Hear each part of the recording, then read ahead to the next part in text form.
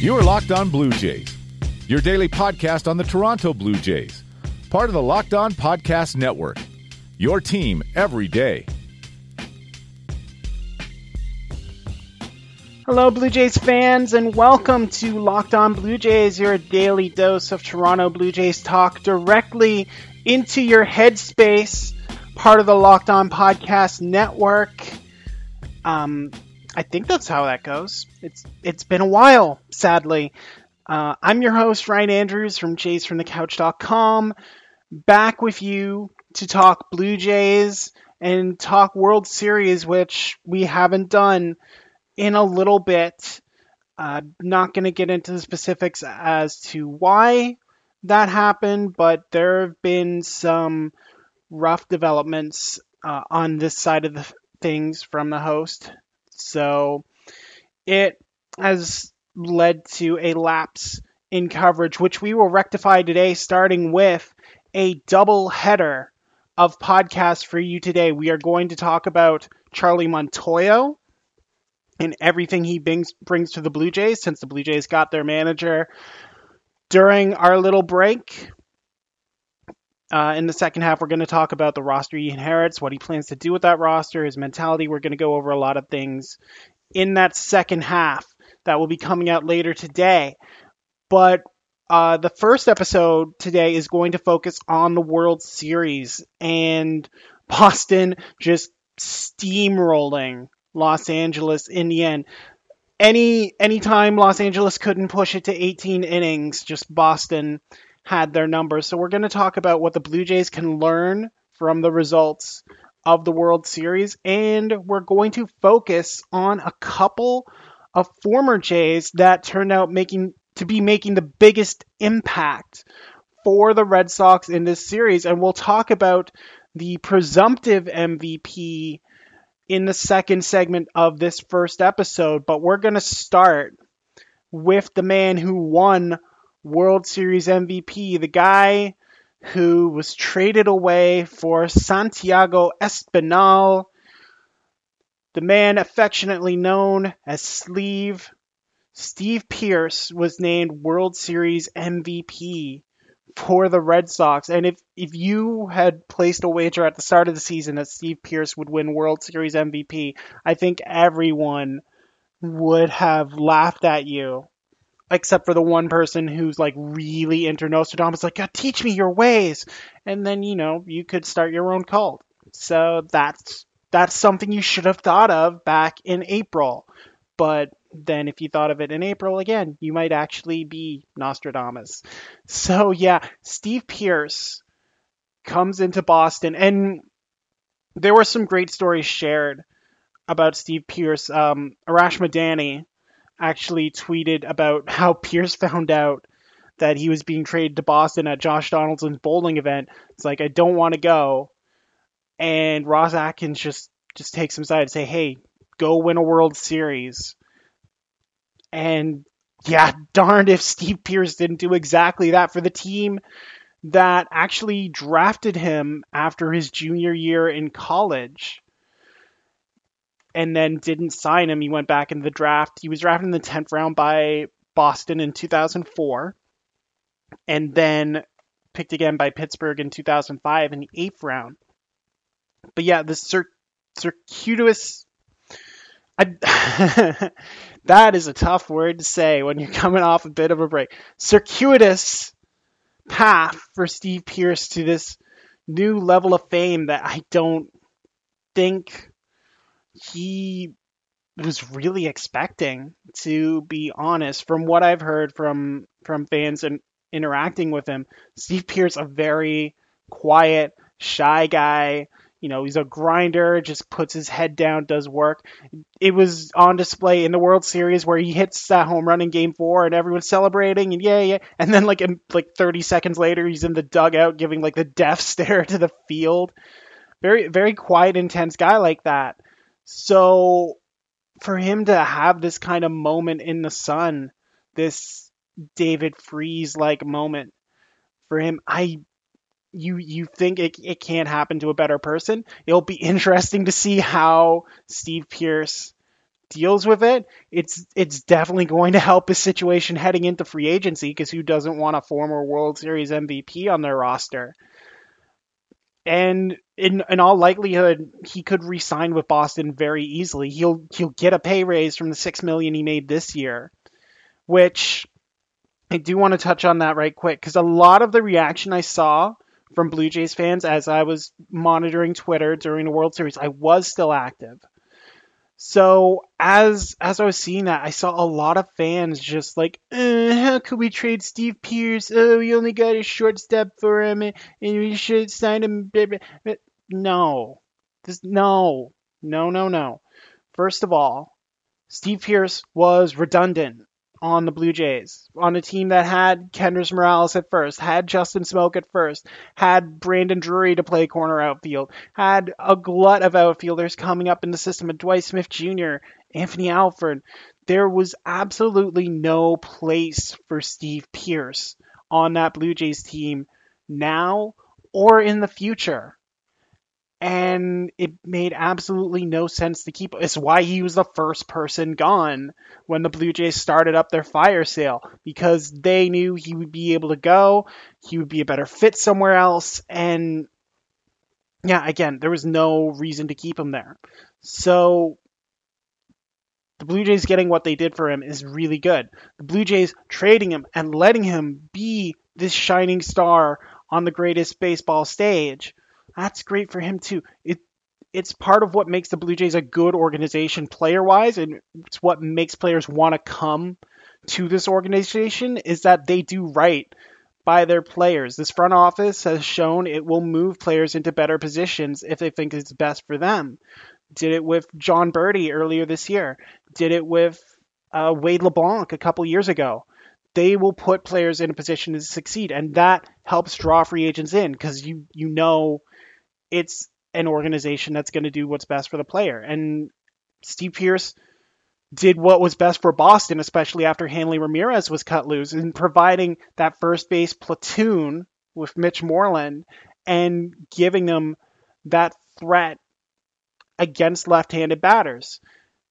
And again, just being able to watch Steve Pearce do that and kind of take the spotlight there, it's very well deserved. He led the offense for the Red Sox at 8 RBIs, batted .333, the 3 home runs, all in games 4 or 5. Obviously nailing the coffin shut on the Dodgers for the second straight year. And where he goes in free agency will be interesting. Like I said, I see him re-signing in Boston. I think he makes too much sense platooning with Mitch Moreland. And if he does, that's great. I will root against him again in the regular season, but for now, I'm just going to enjoy that facet of Boston winning, even though I predicted and was, pulling for the Dodgers to end their lengthy drought. But, Steve Pearce made that defeat a lot more palatable, just the way he performed. So we'll talk about the person who people think should have gotten World Series MVP right after this break. Okay. So, again, Steve Pearce, talked about for a segment, won the World Series MVP, but a lot of people were arguing that a different former Blue Jay should have gotten the award. And yeah, he was a Blue Jay for about 2 plus months if you include the playoffs. But the 2018 postseason marked a watershed moment for David Price. Price pitched in 3 of the 5 games, started 2 of them, gave the Red Sox 13 2/3 innings. That's almost double what any other pitcher gave the Sox in this series outside of Nathan Eovaldi. And he was great. 1.98 ERA, struck out 10 batters, and his whip was below 1. He was just coming out there and throwing up scoreless frames at a rate that he had never done in the playoffs before. And a lot of people made note of him fooling around that bullpen session and essentially abandoning his cut fastball and using his changeup more dominantly. And that is a smart move to make. It's a move that saved Marco Estrada's career. going to that changeup, and David Price being able to take it at this stage in his career, because he is starting to get up there. He's 33. Signed that big contract with the Red Sox a couple years ago. So if he is moving forward in his career and trying to prolong his career, actually moving to that changeup is going to be vital in extending it. And doing so in the playoffs just added a unique wrinkle that I don't think a lot of people were expecting. And, it's serendipitous that he found it in the playoffs, because if he had debuted this enhanced reliance on the changeup in the regular season, that would have been scouted. They would have figured out, like, okay, Price has thrown his changeup more, so you could sit back on the changeup a little bit. But by doing so in the playoffs, it added that kind of unpredictability. I think the Red Sox were able to use very well. And Alex Cora, we'll give mention to Alex Cora here. The way he used his entire pitching staff throughout the playoffs was remarkable and almost revolutionary. The way he had Rick Porcello coming out for 8th inning appearances. The way he had Chris Sale coming out to close Game 5. He embraced that belief of using all hands on deck. Saw that in the 18 inning Game 3 when he had his starter Nathan Eovaldi go out and throw 6 innings and again jack his free agent value up as well. Did not deserve to take the loss in that, but being able to have the trust to go out and tap Eduardo Rodriguez on the shoulder, who did make an appearance in that Game 3, say, hey, you're starting Game 4, and getting a solid 5 innings out of him. Just the way Alex Cora was able to push buttons on this squad was first rate, and we'll talk about it a little more in the third segment, because I don't want to derail too much from what David Price did. But yeah, having that faith to go to David Price in Game 5 and say, you're going out there to do this. And David Price delivering and finally getting that playoff monkey off his back and just adding another one to Clayton Kershaw's back. Clayton's got an entire zoo riding on his shoulders now. But for David Price to go out there and just be himself, be free, he knows he's clear in Boston forever. He can play as much Fortnite as he wants and just kind of relax a little bit. I think that's huge for him, and going forward, it's going to be huge for extending his career. Like that changeup alone is probably going to add another 3 years onto the end of his career, just because he can now mix that in and just keep hitters off balance like that. Will he be the Cy Young guy? Probably not, but he doesn't have to be on a team that has Chris Sale. Doesn't have to be on a team that has Rick Porcello. He can go out there and just pitch himself. And that's probably more valuable for him than the World Series ring that he won. Just kind of going out there and being free. I know Blue Jays fans don't have a lot of warm fuzzies for David Price. Again, he only spent 2 months in Toronto. Was great. You don't go 9-1 in 11 starts without being great. But this was more about Boston for him, and proving his value, living up to that $200 million contract. And again, moving forward, I think he's going to pitch more freely. And if he can extend his career similar to how CC Sabathia has extended his, I think that's going to help him out in the future. So congratulations again to David Price. Again, keep doing the this is where I show my older millennial stuff. What is the dance called? It's like the towel rub or something. This is bad. I played like one game of Fortnite in my life. I came top 20 because I couldn't find anyone else on my crappy laptop, and the wave got me. But I am a top 20 average player in Fortnite, so I guess I can hold that forever. We will hold on to some lessons learned from this World Series and how it can help the Blue Jays going forward right after this break.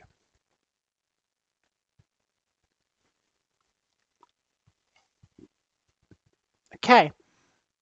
So what we talked about some takeaways for former Blue Jays in the World Series. Now let's talk about what takeaways the current Blue Jays can draw from this World Series. And I know the first one that a lot of pessimistic fans are going to point to, why bother trying in the next 5 years while Boston has this juggernaut team? A lot of their guys are locked up. Pierce and Eovaldi, their trade acquisitions, are probably the biggest name free agents that they're going to have moving forward, aside from Craig Kimbrell. And they may even look at moving on from Craig Kimbrell, just the way he kind of faltered late. They fixed what he was doing and the way he was supposedly tipping pitches to make him just as effective in the playoffs. But going forward, you look at Kimbrell, and he's a guy who has a lot of wear and tear on his arm. Starting his closing role in Atlanta, when he was 21. He's 30 now, so that's 9 high usage years. He was an all-star this year, but the way he faltered down the stretch, you wonder if maybe Dave Dombrowski starts to look elsewhere for a guy to come in there. And no, there isn't a lot available on the free agent market if they choose to go that route. Probably the most tantalizing option is Adam Ottavino, the former Colorado reliever, who's got like the nastiest slider in the majors. But you also have to try and counterbalance with how effective that's going to be and how effective Kimbrell's going to be going forward. Because going into the World Series, the bullpen for the Red Sox was thought to be the problem. Now, Cora did a great job managing that by using his starters in high leverage situations, getting the most out of the guys he did have. Joe Kelly, you could have put his name for MVP. He pitched in every single game, did not give up a run, struck out 10 guys in 6 innings. Kelly was dominant, and he's also a free agent as well. So Boston's going to have to do a lot of work on that bullpen to make sure it's going to be back to where it needs to be. So they're not perfect. They're not going to be, again, this immovable force in the AL East. It's going to be tough for the Blue Jays to be able to move forward with it and contend immediately, but the Blue Jays aren't trying to contend immediately. They're not looking to contend next year. They're looking to contend 2020, 2021. And by then, you don't know what happens. Maybe Boston decides to trade one of its outfielders. Maybe Xander Bogaerts starts to slow down a little bit. He had a miserable World Series. He only batted 136. Maybe Brock Holt has to be an everyday guy, and he doesn't prove to be as capable of doing that. There are a lot of ways this Boston team can falter.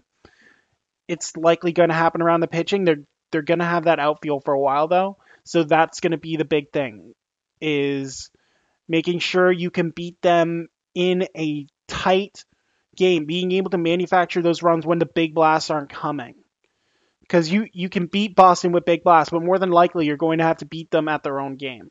And that's being able to generate runs, being able to hit for contact, being able to move runners. And again, that's what Boston was able to do. They were such a complete team. When one avenue of victory wasn't there, they just found another one. When their pitching had a bad day, they just continued to churn out base hits and make up for it. When the sluggers weren't able to find home runs, they got a dominant outing from a Rick Porcello, from a Chris Sale. And just able to continuously turn that around like that. Now, what can the Blue Jays learn from that? They're going to have to find more pitching. Shock.